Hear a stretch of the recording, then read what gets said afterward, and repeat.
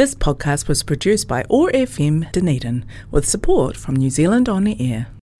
Recollections Radio. Monday morning tea time is now all about sharing memories with you, old and new, of life in Dunedin. Bringing you stories, interviews and music from times past and inviting you to share your memories with us. Presented by Jill Bowie and Kay Mercer, the team behind Dunedin Public Library's Scattered Seeds Archive, thanks to generous funding by the New Zealand Libraries Partnership Project. Recollections Radio, Monday mornings at 11 on 105.4 FM and 1575 AM. Well, hello there, good morning and welcome to Recollections Radio. You and I again today, as Jill's still busy on the exhibition, probably will be for a couple of weeks yet. I hope you've had a great Easter weekend and hopefully had some nice sweet treats. I'm lucky because my husband and I are a bit like Jack Spratt and his wife. He likes the hot cross buns and I like the chocolate, so we managed quite nicely without any arguments. And coming up on today's show, I'll be talking to a well-known Dunedin character who many of you may have seen out and about in Dunedin. Athol Parks from City Walks is going to be talking out to us today. He's got a wealth of information on iconic Dunedin architecture and his favourite haunts of the city, and he's got many stories to tell you about Dunedin's history. We'll be chatting about what he did in lockdown, his love for Japan, its culture and its beautiful gardens. Well, before we start with all that though, I'd like to give a big shout out to the Dunedin Public Library's Home Services team who do such a great job looking after the reading needs of our community at home.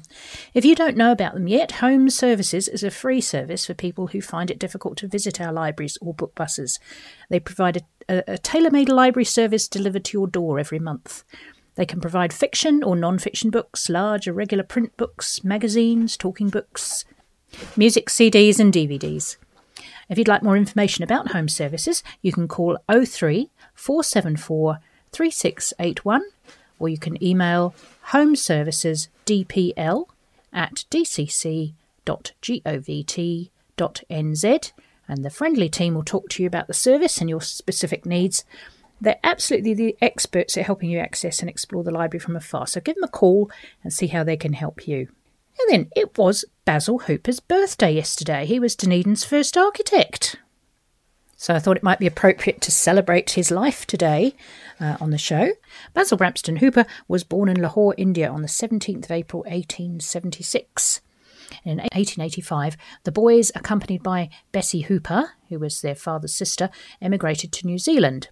The father and his wife were busy being missionaries in Lahore, so young Basil and his sister came over with their aunt, and they lived with their aunt at Cambridge.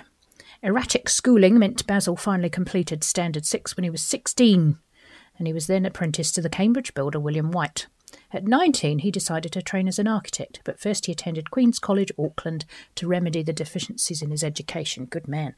And in 1896, he was articled to the Dunedin architect J.L. Salmond for 3 years. And leaving Salmond's office in December 1900, he left for England in February 1901 to further his studies.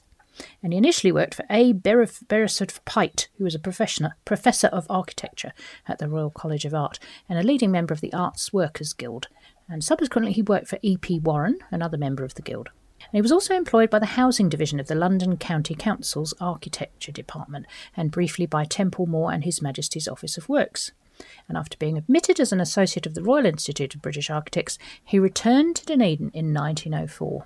He was, in his own words, the first young architect to arrive in Dunedin from England with ARIBA after his name, and he had some up-to-date designs. He quickly became one of Dunedin's leading architects. His first major commission, a wool store for the National Mortgage and Agency Company of New Zealand, was followed by a house at the corner of George and Warrender Streets in 1905. The restrained simplicity of his unpretentious brick house contrasted with the prevalent late Victorian taste for highly decorated villas, and it established a new direction in Dunedin's domestic architecture. These same qualities appear in the modest timber houses he built for the Windle settlement at Rosebery Street, Mornington, under the Workers' Dwellings Act 1905. The Stafford Street Private Hospital, 1907, with its projecting and receding gables, demonstrates his skill at adapting his domestic idiom for institutional use. In his best houses, Hooper reassembled CFA voices, trademarks of rough plastered walls, sloping buttresses, curved gutter brackets and sweeping roofs into designs that are distinctly his own and which respond to Dunedin's topography. Interiors are plain but meticulously crafted, enriched with finely detailed woodwork and often embellished with subtly coloured lead-light windows in Art Nouveau style. We've seen a lot of those in Dunedin. Hooper's refined houses revitalised domestic architecture in Dunedin prior to the First World War, but he also carried out commercial and ecclesiastical commissions. He was the supervising architect for St Paul's Cathedral from 1915 to 1919, and in 1922 prepared a design for St Mary's Anglican Church, Mornington. A lifelong Anglican, Hooper belonged to the Congregation of All Saints Church in Dunedin. He was a flautist in the Dunedin Choral Society's orchestra and was active in the Otago Lawn Tennis Club. In 1948 he retired, having weathered the lean architectural years of the 1930s and the Second World War, and he died at Waiuku on 3rd of February 1960. He was remembered as a very gentle, unassuming man who had a shy and retiring disposition and was certainly the soul of integrity. And his buildings exhibit many of the same qualities. And that information came from the Dictionary of New Zealand biography. Well, let's have some music now. Let's have These Boots Were Made for Walking by Nancy Sinatra.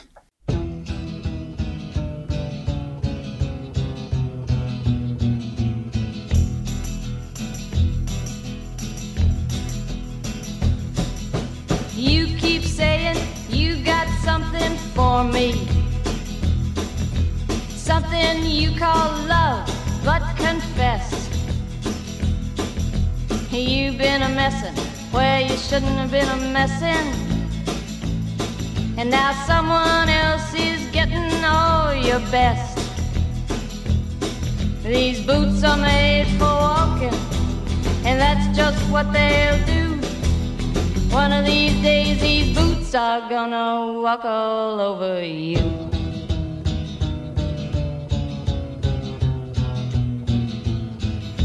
Yeah.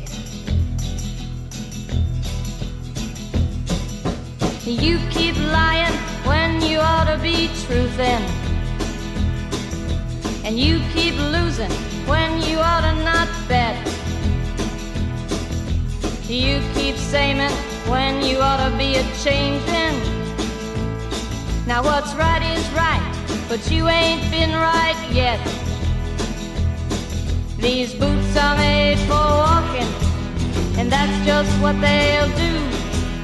One of these days these boots are gonna walk all over you.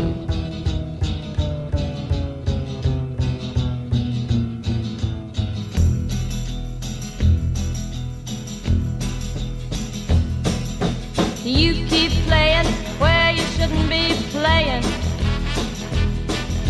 and you keep thinking that you'll never get burned. Ha! I just found me a brand new box of matches, yeah. And what he knows you ain't had time to learn. These boots are made for walking, and that's just what they'll do. One of these days these boots are gonna walk all over you.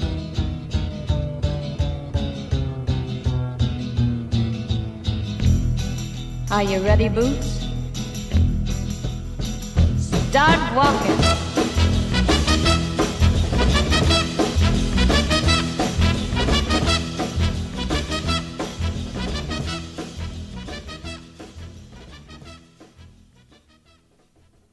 There was Nancy Sinatra, and These Boots Are Made for Walking.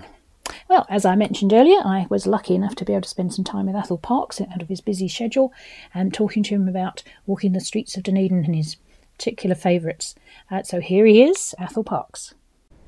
Today I'm very excited to be talking to an old friend of mine, actually, and probably a character who's well known in Dunedin. You may well have seen him walking about. He is Athol Parks from City Walks. Welcome, Athol. Lovely to have you here today. Thank you, Kay. That's great. Thank you. I'd just like to know a little bit about you, really, to start off with. If you could, did you grow up in Dunedin, or? No, I'm not. I'm not a Dunedin lad. I confess. I'm from the Catlins originally. Oh, beautiful. So I was brought up on a fairly remote farm immediately south of Nugget Point. Oh, what a great place to grow up. Yes. And then yes, and then no. and then I went to boarding school in Dunedin from, Form 3 it was then. Yeah. And then I stayed on and went to university, and I've spent most of my life in Dunedin. But obviously your roots are in the Catlins. Yes, and so, my parents are still down there, pottering along, and I still visit there. But in my mind, I left home age 12 or 13. Yeah, and you've started a new life. Yeah, it's taken a while. It's funny, one of my favourite authors is Thomas Pynchon. Oh, yes. And I think he's a reclusive fellow, but he did write a book about writing. I think it's called Slow Learner. Right. And I am a slow learner, and I'm the wrong side of 50 now, and I feel I've almost grown up. I think that's pretty good, actually. I still haven't. I'm much the same side of 50 as you, and I'm struggling. Yes. Well, hopefully life is a learning process, isn't it? And we grow and. Do we have to grow up? Yeah. Well, not completely, no. It's nice to hang on to that youthfulness, isn't it? Yeah. Yes. And you keep yourself fit, because obviously your job is walking. So what got you into walking? Well, it's funny you say that, because I guess the immediate prompt was, we'll probably touch on some of these things throughout the interview, but I just returned from, I guess you could call it OE in Japan. I'd lived in Japan for about 15 months, and when I went to Japan, I deliberately left options open for the return, meaning I didn't have anything lined up. No. And so started working the first jobs I could get. So that I worked as a commercial cleaner for about 3 months, and then started work as a taxi driver. Yeah. And I drove full time for about 4 years, mostly night shift, and then part time for another 10 years, pretty much. But while I enjoyed many aspects of taxi driving, the hours and the night shift, it's a bit of a grind. And I remember thinking, I wanted to do something new. Around that time, I could see, visitor numbers to Dunedin were increasing, and I was forever seeing people sort of walking around town looking, confused, and thinking, gosh, there might be an opportunity here. Yeah. So I'd actually been thinking about introducing walks for a couple of years, right. And then actually the folks at Toitu began doing it, and I thought, well, I'm not going to wait any longer. I can do walks. There's room for both of us. I'll do it a bit differently, and so I did. Also, I had worked in tourism a bit. So late 90s, I actually lived in Broad Bay for a while and worked at Larnock Castle as a tour guide. Okay, yeah. So, and a lot of their employees are local people, yes, they were then, and so and I quite enjoyed that. And I also worked a little bit later for Hildegard Lubke of Nature Guides Otago, nature guiding, and one of the sort of signature tours there was a dawn or pre-dawn, yellow-eyed penguin viewing experience at Sandfly Bay, which was wonderful. Yeah. But you can imagine getting up. I actually lived. So while that was happening, I moved to Mosgiel. So I'd be getting up at like 3 in the morning or 3:30 or something to get out and get everything sorted out and get the van and pick up the people and get down to Sandfly Bay before the crack of dawn. And actually, I continued doing that while I was driving the taxis for a while. Oh, goodness. And there were some nights, like at the end of a Saturday night shift, a couple of times or once, I drove the cab all night, and then I went off and did that. So that's hard. Yeah. Anyway, you really wanted a job in the daylight, didn't you? Well, yes, I want. Yeah, and thank you. So bringing us back to the question. Yeah. And I like walking. I needed some exercise. Yeah. The worst thing about the taxis was sitting on my butt all the time. Absolutely. For up to 11 or 12 hours. Yeah. So that ain't cool. So no regrets. But that's kind of tied in very nicely with your love of architecture. You've obviously got a passion for buildings, because you often talk so knowledgeably about them. Oh, I hope so. It's again, that's a developing thing. To begin with, I paid very little regard to the streetscape and buildings and so on. There was no eureka moment. There was no sudden epiphany. It was sort of osmosis. I just as I spent time in town, it sort of dawned on me that something was special. Couldn't really articulate what that was, but then.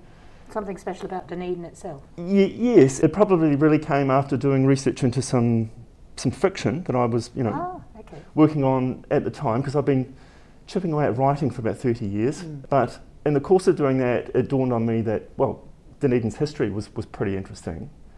And, I was thinking about the Victorian period in particular, I guess, and how it was almost a blank slate here. It wasn't a blank slate, there were people here, but it was almost a blank slate, and people like architects had this wonderful opportunity to create something special.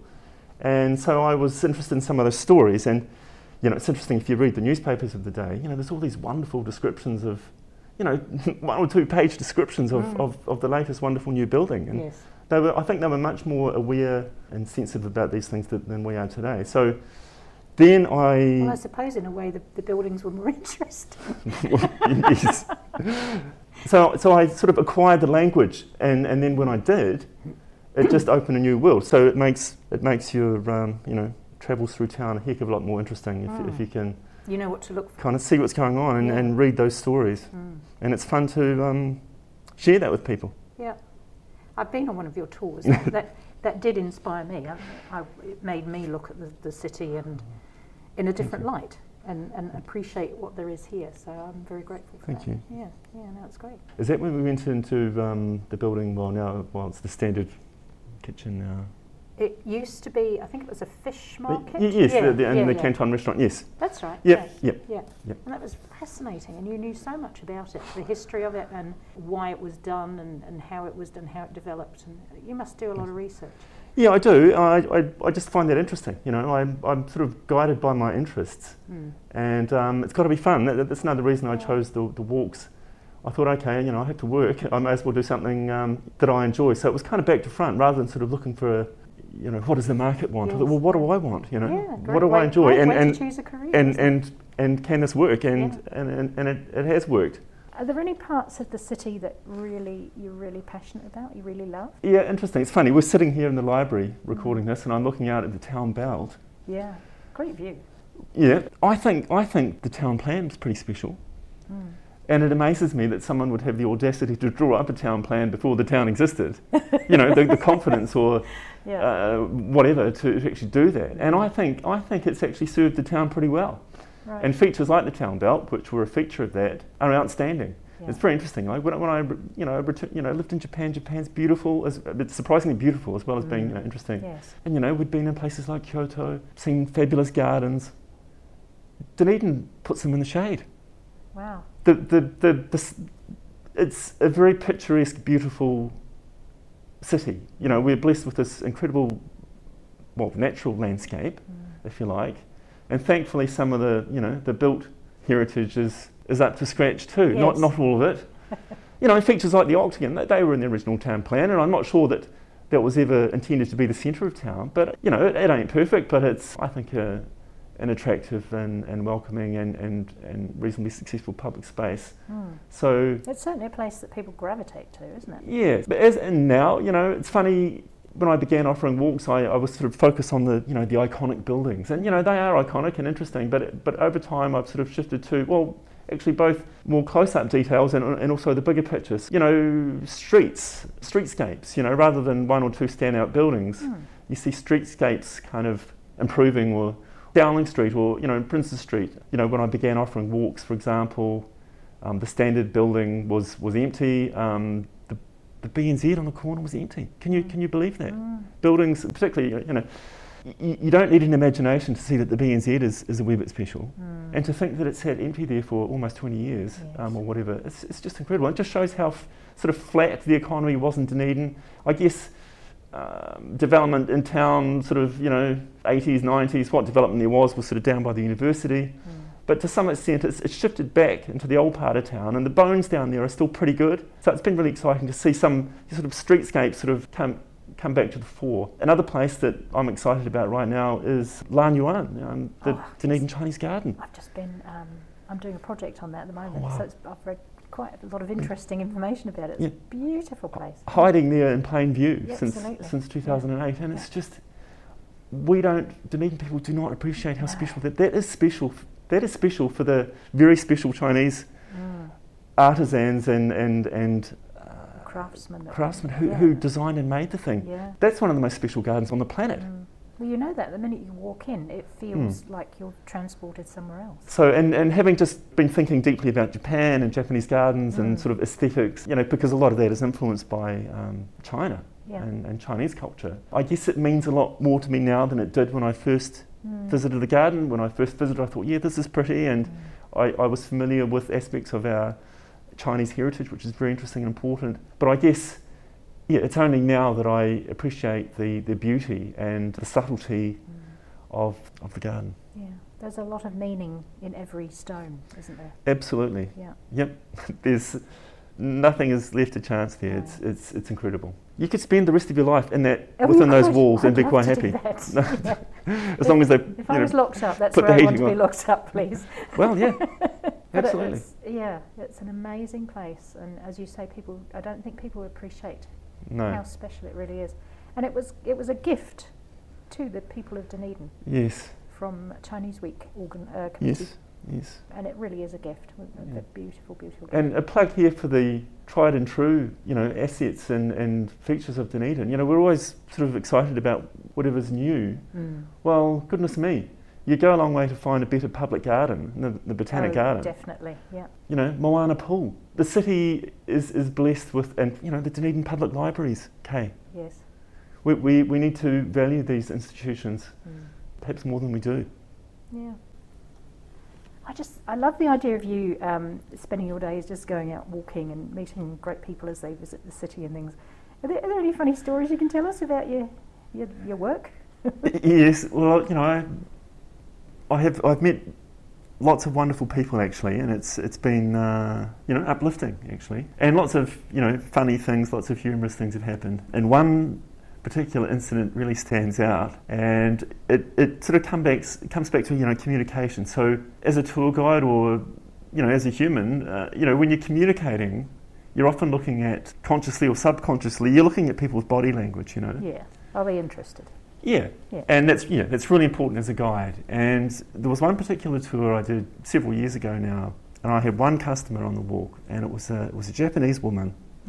And I hope people don't think this is disrespectful to Japanese. My wife is Japanese, by the way. I love Japanese. But one and I shouldn't generalise, but I will. One trait of Japanese is unfadingly polite, or very polite, and often quite reserved.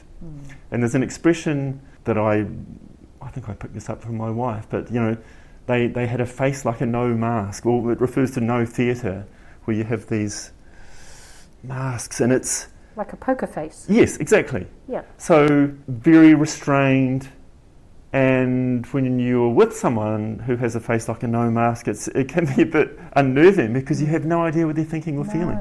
So anyway, we set off on this walk, and I was doing my best to try and, I guess, introduce elements or sort of connections with Japan.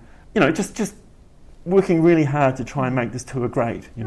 And the guest, she was polite, but there was no kind of there were no visual cues going on. Right. And I thought, this is interesting. And so we carried on, but I could sense it gradually, sort of as we walked up, you could see within her this sort of excitement sort of welling up. And eventually it boiled over, and she stopped me sort of halfway through the walk and asked me a completely random question. Right. Which was, is it true that cricketers stop play to drink tea? And I thought about nothing to do with the talk.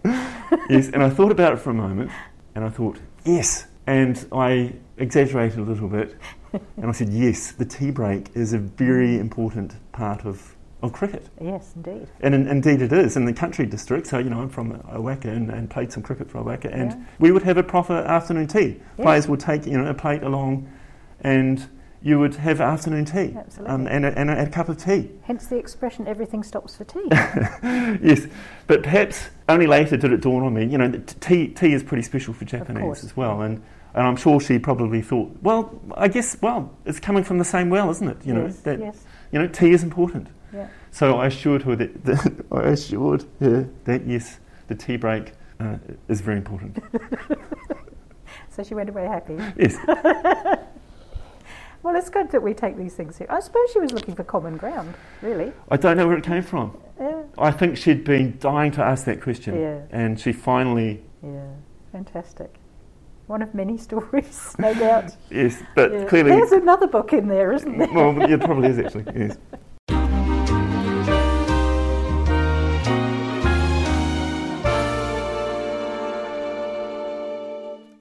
We'll take a short break there for a little bit more music. This is a lovely version of the Alphaville song from 1984.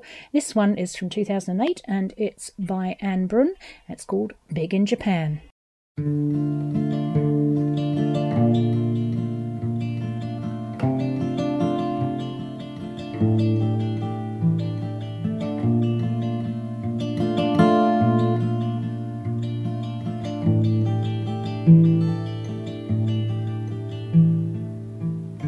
winter city side, crystal bits of snowflakes all around my head and in the wind. I had no illusions that I'd ever find a glimpse of summer heat waves in your eyes. You did what you did to me, now it's history I see. Here's my comeback on the road again. Things will happen while they can. I will wait here for my man tonight. It's easy when you're big in Japan. When you're big in Japan. Tonight, big in Japan. Be tight, big in Japan, where the eastern sea is so blue. Big in Japan. Alright, babe, then I'll sleep by your side. Things are easy when you're big in Japan.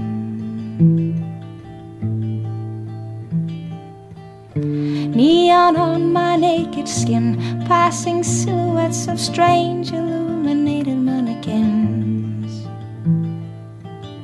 Shall I stay here at the zoo? Shall I go and change my point of view for every ugly scene? You did what you did to me, now it's history I see. Here's my comeback on the road again. Things will happen while they can. I will wait here for my man tonight. It's easy when you're big in Japan. When you're big in Japan. Tonight, big in Japan. Be tight, big in Japan, where the eastern sea is so blue. Big in Japan. Alright, pay, then I'll sleep by your side. Things are easy when you're big in Japan. Big in Japan. Big in Japan. Well, let's get back to Athol Parks now. Here's part 2 of his interview. So we'll go back to Japan. What took you to Japan when you went on your OE? What was it about the country that appealed? Well, gosh, so I've been to Japan 3 times now, and the first time I went, it was to see my girlfriend, or a very special person who is now my wife. Yes. And that was a short visit, just to make sure that, you know, her family were not, you know, Yakuza. All right.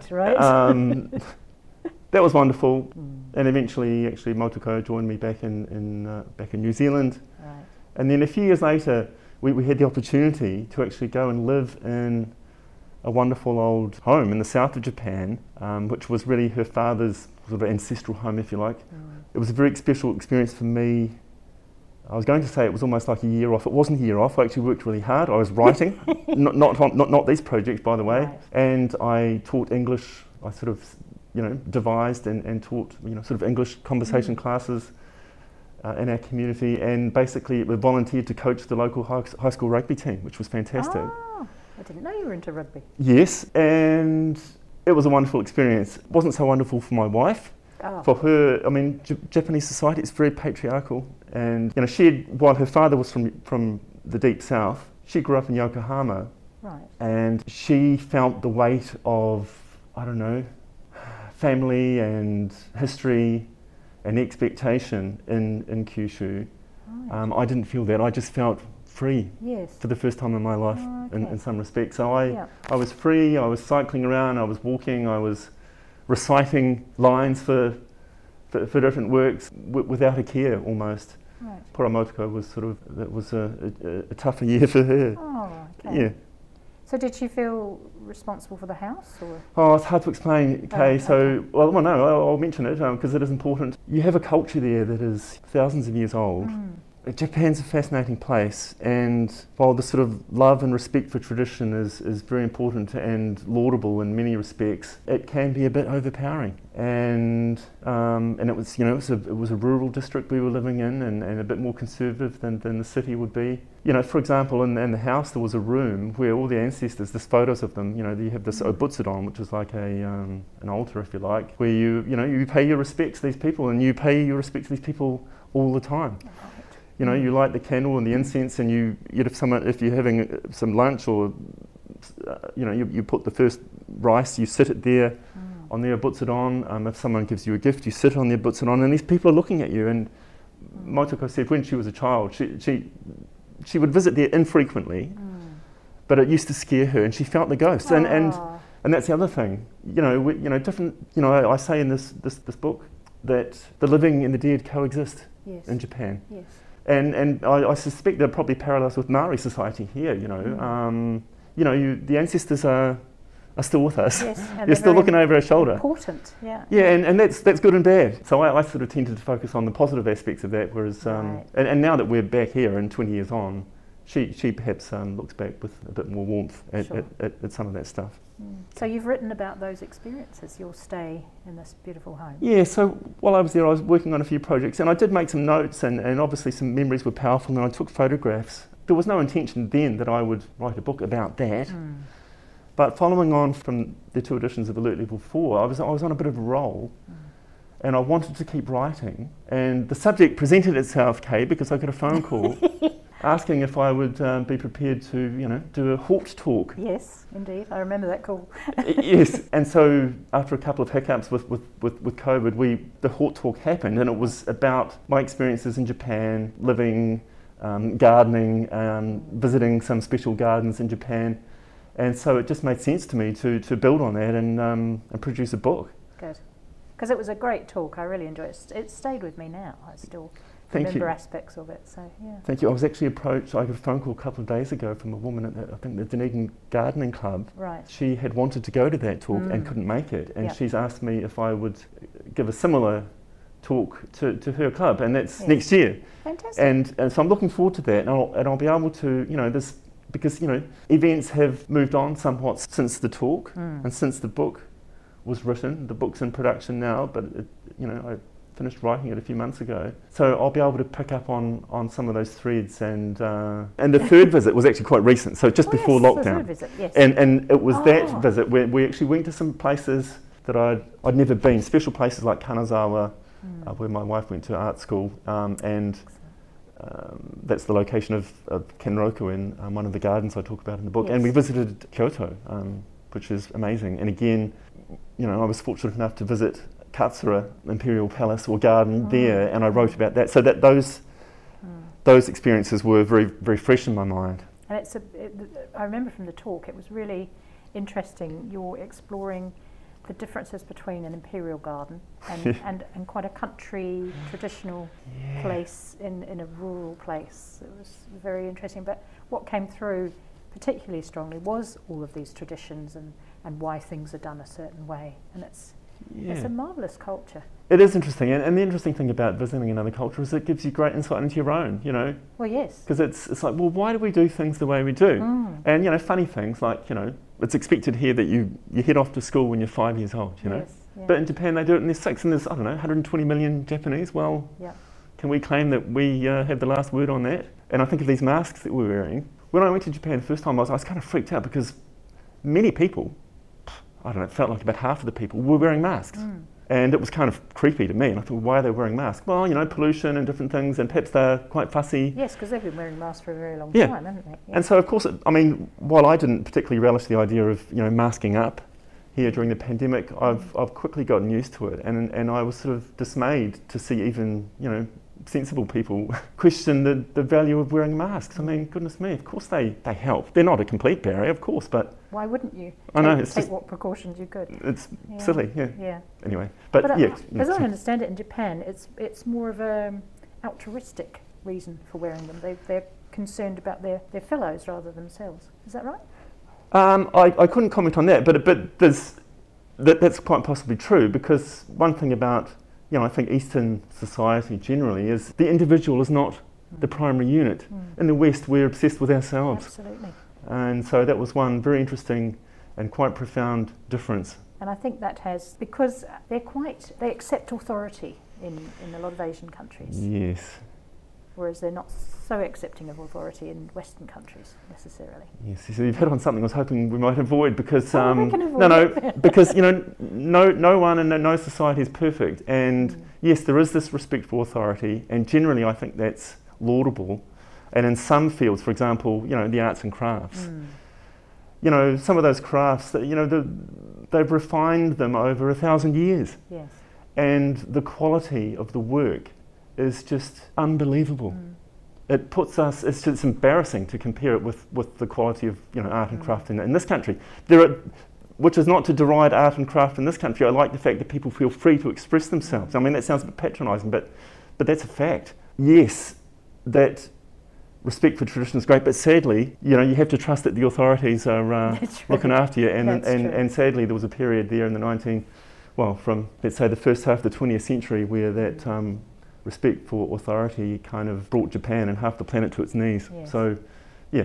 So in the book, is it based on some of the things you talked about at the Hawk Talk, or? Oh, very much so. Yeah. Does it have the snakes in it? That's what. Yeah. Okay. Well, let's talk about that. Okay.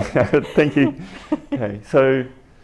So yes, very funny. And this refers to my second visit to Japan, when we lived in Japan for about 15 months in this wonderful old house in Kyushu, which is near Nagasaki. It's in the south of Japan. Okay. It's Yeah. almost sort of subtropical. And we arrived at I'll call it the Watanabe house, the house where we were going to live. And it was, you'll see from the book and from the images in the Hawk Talk, but it's a beautiful house. Traditional architecture and set in this beautiful garden. It was just overwhelming. So here I was, bowled up at the house the first day with some family members, and it was a bit overwhelming. And so about 20 minutes later, there was a sort of a quiet moment, and I managed to slip outside, and I saw, in front of this incredibly beautiful house and garden, I saw a few weeds growing at the side of the driveway, and I pulled them out. Yes. And then at that moment, Auntie Masako appeared, and I think that might have been the very first moment I met her. Right. A woman of advancing years, and normally relatively restrained, but here she was quite animated and speaking to me quite quickly, urgently in Japanese, and I had and still have a very limited grasp of Japanese, and she was, sort of swiveling her hips around and stuff. It was a bit odd. But she repeated one word one phrase that I recognised, which was daijobu. And daijobu was a bit like okay in English. It can be a statement or a question. In this case, it was clear to me that she was asking, am I okay? Oh. And what I thought was going on was that because they are, again we're generalising, but many Japanese are very polite, and I thought that she was distraught that the guest was actually doing physical labour and weeding. Yes. And was I physically up to it? Yes. And so I replied, daijobu, confidently, Yeah. I can pull weeds out, Yeah. And so and that gave me a bit of pride. I felt, I had a use. I could actually contribute something to this wonderful family and garden. And so, buoyed by that, I announced to the family a little later on that that I would look after the garden. Oh, right. And I'd look after the overgrown sort of vacant lot next door, which was literally a jungle. Well, later I learned what Masako was concerned about. She had just seen a large snake in the driveway, very close to the spot where I was weeding, and I completely freaked out because I'd kind of forgotten there'd be snakes in Japan, and I'm terrified of snakes.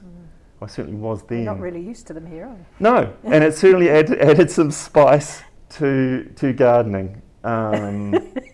You think of gardening as a fairly sedate hobby, but no, it really focused the mind when I was in the garden. And I won't say too much more about that. I do elaborate on that a little bit in the book. But basically you've taken on not just the garden, but snake wrangling as well. Yes, and the other thing is, once you make a commitment to doing something in Japan, you follow it through. Yes. There was no way I could back out of that. So snakes or no snakes, you had to do it. So I had to look after the garden, and so I won't elaborate because I do elaborate in the book. The book is called Japanese Gardens. We're very much looking forward to it. So that should be coming out in a month or so? Or? I expect it will be in my hands within the month. Yes. And I'm hoping that some outlets may sell it. I'm hoping Toitu will stock it, and maybe a few other places, maybe some bookstores. Good. If not, I'll be, I'll sell it directly. But well, when it comes out, let us know, and we'll Thank you, sure Kate. we let the listeners know when that's available. Thank you. Because it's going to be a beautiful book. I've seen the photographs you have in it, and of course I've heard the talk, so it's going to be wonderful. Looking forward to be able to sit down and read that and Thank you. take myself to Japan. It's a place I've always wanted to go to. Yes. Yeah. Well, you have it's a wonderful life, really. From the outside, it seems great. Being able to do the job you love, and then also being able to write and to be able to produce these great books. What have you got planned next? Well, gosh, that's a good question. Through the pandemic, it feels like it's like driving and you can see what's in the headlights, but you can't really see beyond that. And it's still a bit like that for me. Right. Whatever happens, I will continue writing. I have rooms full of boxes of projects that have been started, work in progress. So, and all of those could be books? Many of them, yes. And so I've got enough work now to keep me occupied for the rest of my days. And I'm sure other work will suggest itself from now on. So plenty to do. There is a particular work I think I'd like to progress. It's a novel. I won't say any more about that at the moment. Right. But the City Walks continues, and just in the last few weeks there's been I guess good news for the sector, I suppose. A bit more life around, and it looks like the borders are going to be opening. Bookings have started coming through, especially for from next spring and summer and so on. So that'll crank back up again. It hasn't stopped. I had a bunch of students from Otago Boys High School yesterday. We were out and about looking at how street art can help perhaps reinvigorate neighbourhoods. Well, that's a good walk. I'd like to do that myself. Yes, yeah. So more of the same, really. I love the way you adapt to new situations. It's great. Oh gosh, kind of have to, really. But you do it with almost with pleasure. It's like, something new. Let's grab that. Yeah. It's as you know, it's hard work. And you need nerves of steel. So it's my life, and I have to get on with it. Yeah, good on you. That's a good lesson for us all. Well, there's a bit of a hiatus at the moment, or Well, naturally, because we've got this thing going on in the world that's making life difficult. But you haven't been idle. You've talking about lockdown. We've actually got a project at the moment that we're working on for the Scattered Seas Archive, which is looking at the lockdown experience. And I remember you wrote an article for us for the Library's NB magazine during lockdown, or just after actually, just describing your experience, and it was fascinating, because for some of us, like for me, we did the walks every day, and for me I noticed the colours because it was autumn, and I noticed the plants. I think your focus was quite interesting, because you tended to focus more on people in that article at least, and how they were changing, and the awkwardness of that daily walk, which I found really interesting. Yeah, gosh, it was very interesting. It was kind of like a diary. So certainly I was observing people, and my neighbours who I didn't really know, even though I'd lived in that community for, 16 or so years. Yeah. And I use the term neighbours broadly, but I was also struck by the beauty of the landscape, and it was a lovely autumn, weather-wise. Very lucky, actually, weren't we? But it was very interesting to observe people, and it was a remarkable time. It ain't done with us yet.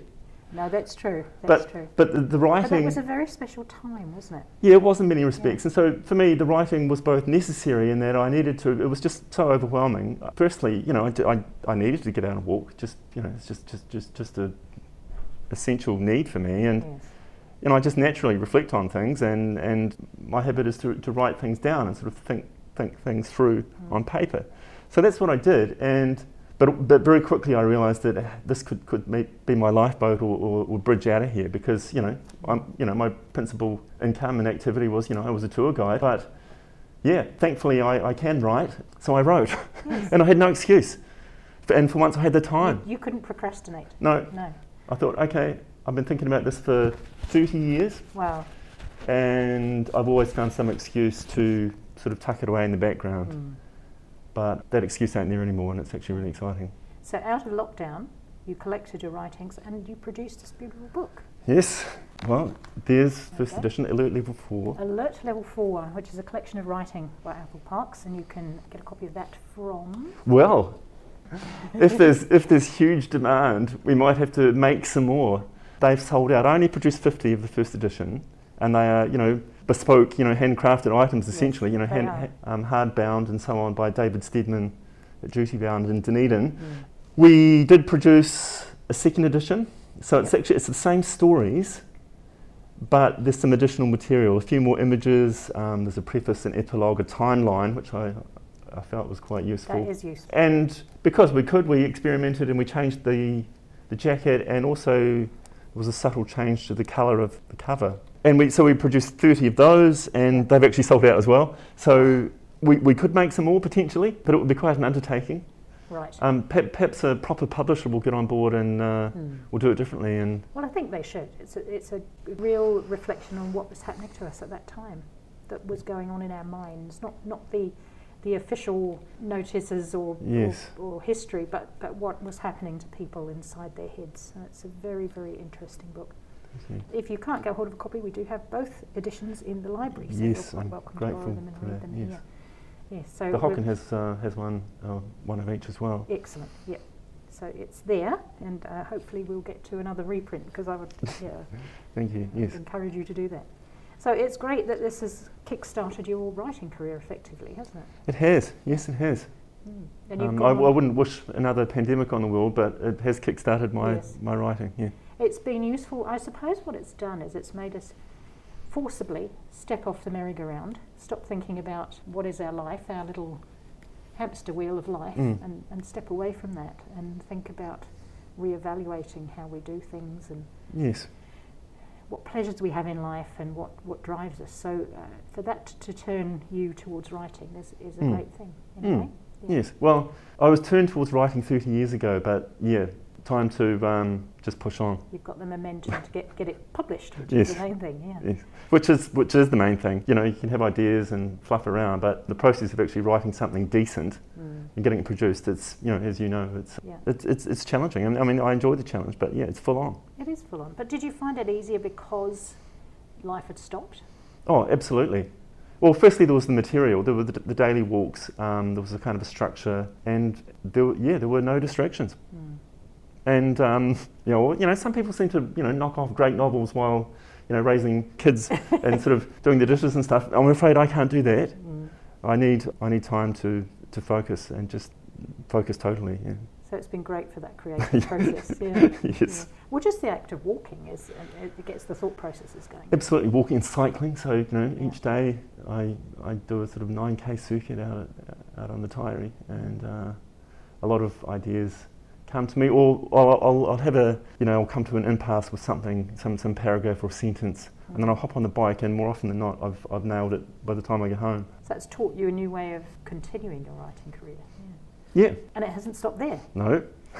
Oh, well, that's been wonderful talking to you, Athol. Thank you so much for coming in. I really appreciate that. And all the best for this wonderful book. It's called Japanese Gardens, so do look out for that. It'll be coming up in the next month, hopefully.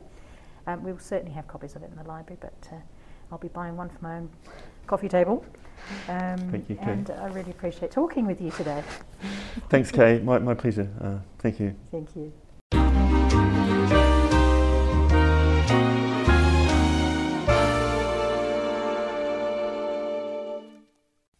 Oh, it's lovely to talk to Athol there. And don't forget, if you haven't been on one of his walks, I really urge you to do so. It's a great way to find out about your own city, things that you definitely won't have heard about. And if you've got friends or family coming to town and you'd like to show off the city, that's an awesome way to do it. Athol's phone number for bookings is 027 356 9132, or you can have a look at his website with details of his walks, which is www.citywalks.co.nz. And like Athol talking about good things that have come out of lockdown, if we can say that, I've read a lovely story in the ODT a couple of weeks ago about the crab crowds that are surging in the Bay of Pigs. Well, apparently the special effect of lockdown and people not being able to drive about has meant that migrating crabs around Cuba's Bay of Pigs have emerged early and in unprecedented swarms, according to local residents. following 2 years of a pandemic that have allowed the crustaceans to cross normally busy roadways and reproduce in peace. So that's great news. After the island's spring rains begin, millions of red, yellow and black land crabs emerge at dawn and dusk and march from the forest across the road and down to the bay on Cuba's southern coast to spawn in the sea. And for the past 2 years, the crabs have had the place to themselves, boosting their size and numbers, residents say. Scientists have yet to confirm initial reports of a pandemic-induced recovery, but Rinaldo Santana Aguila, a scientist with Cuba's Environment Ministry, said, "The onslaught of crabs this year spoke for itself. We've observed that the migrations have had an unusually high density of crabs. It's very likely that crab populations have recovered, and that is why there is such a strong migration now." What a lovely story. It's really nice that there are good things that are coming out of this strange world that we live in at the moment. I'd like to play another song for you now. This is Tim McGraw with Where the Green Grass Grows.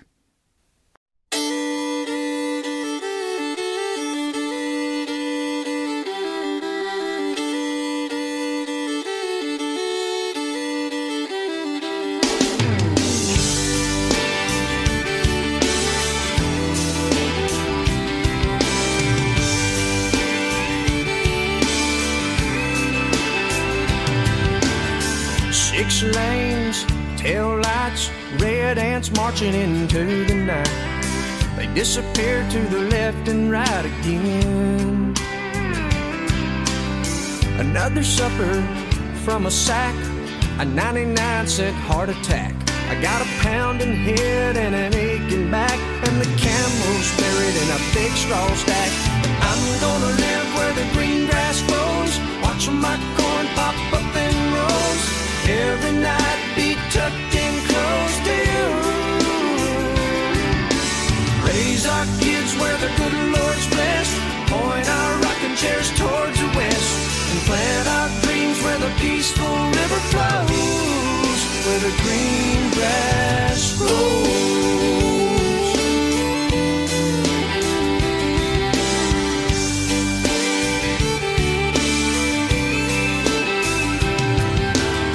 Well, I'm from a map dot, a stop sign on a black top.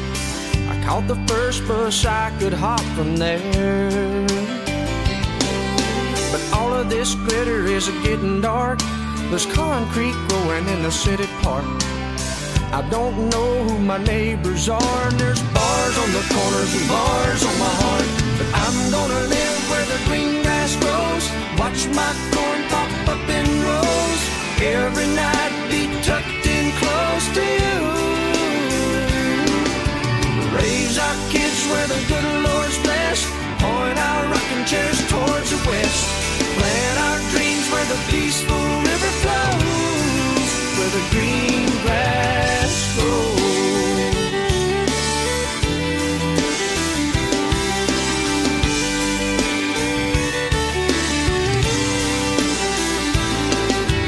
I'm gonna live where the green grass grows, watch my corn pop up in rows.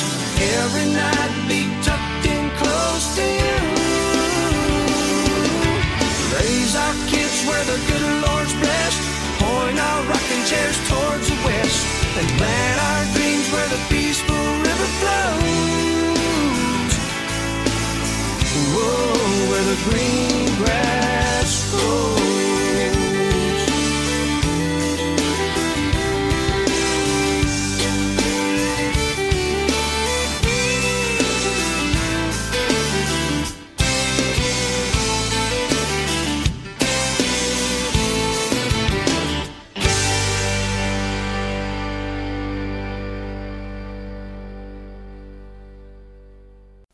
Well, we've just about come to the end of the show. Don't forget, if you've got any stories to tell me, do get in touch, library@dcc.govt.nz, or you can call 03474 3690. If it's about your favourite cafe, is it still there? Tell us what was great about your cafe. What's it called now? If you have memories of your wedding that you would be happy to share with our online archive, that would be great to hear from you. If you have memories of the time Dunedin suffered during the polio epidemic. We're also recording those stories. So, do get in touch if you've got an interesting story to tell me, if you've got photos to share, or anything else you'd like to chat about. Get in touch with us and we'll take it from there.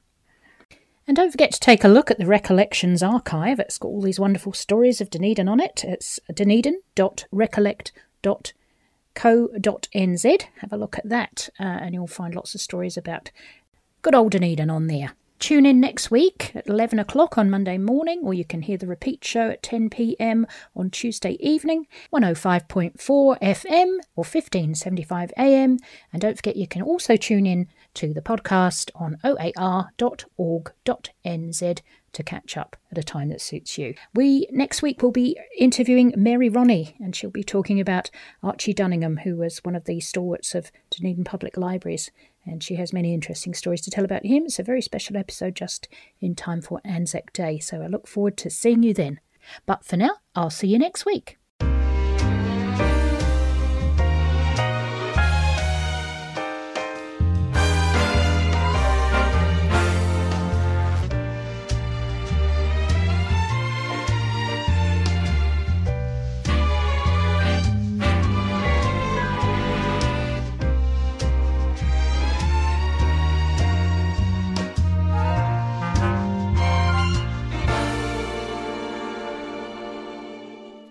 This podcast was produced by OAR FM Dunedin with support from New Zealand On the Air.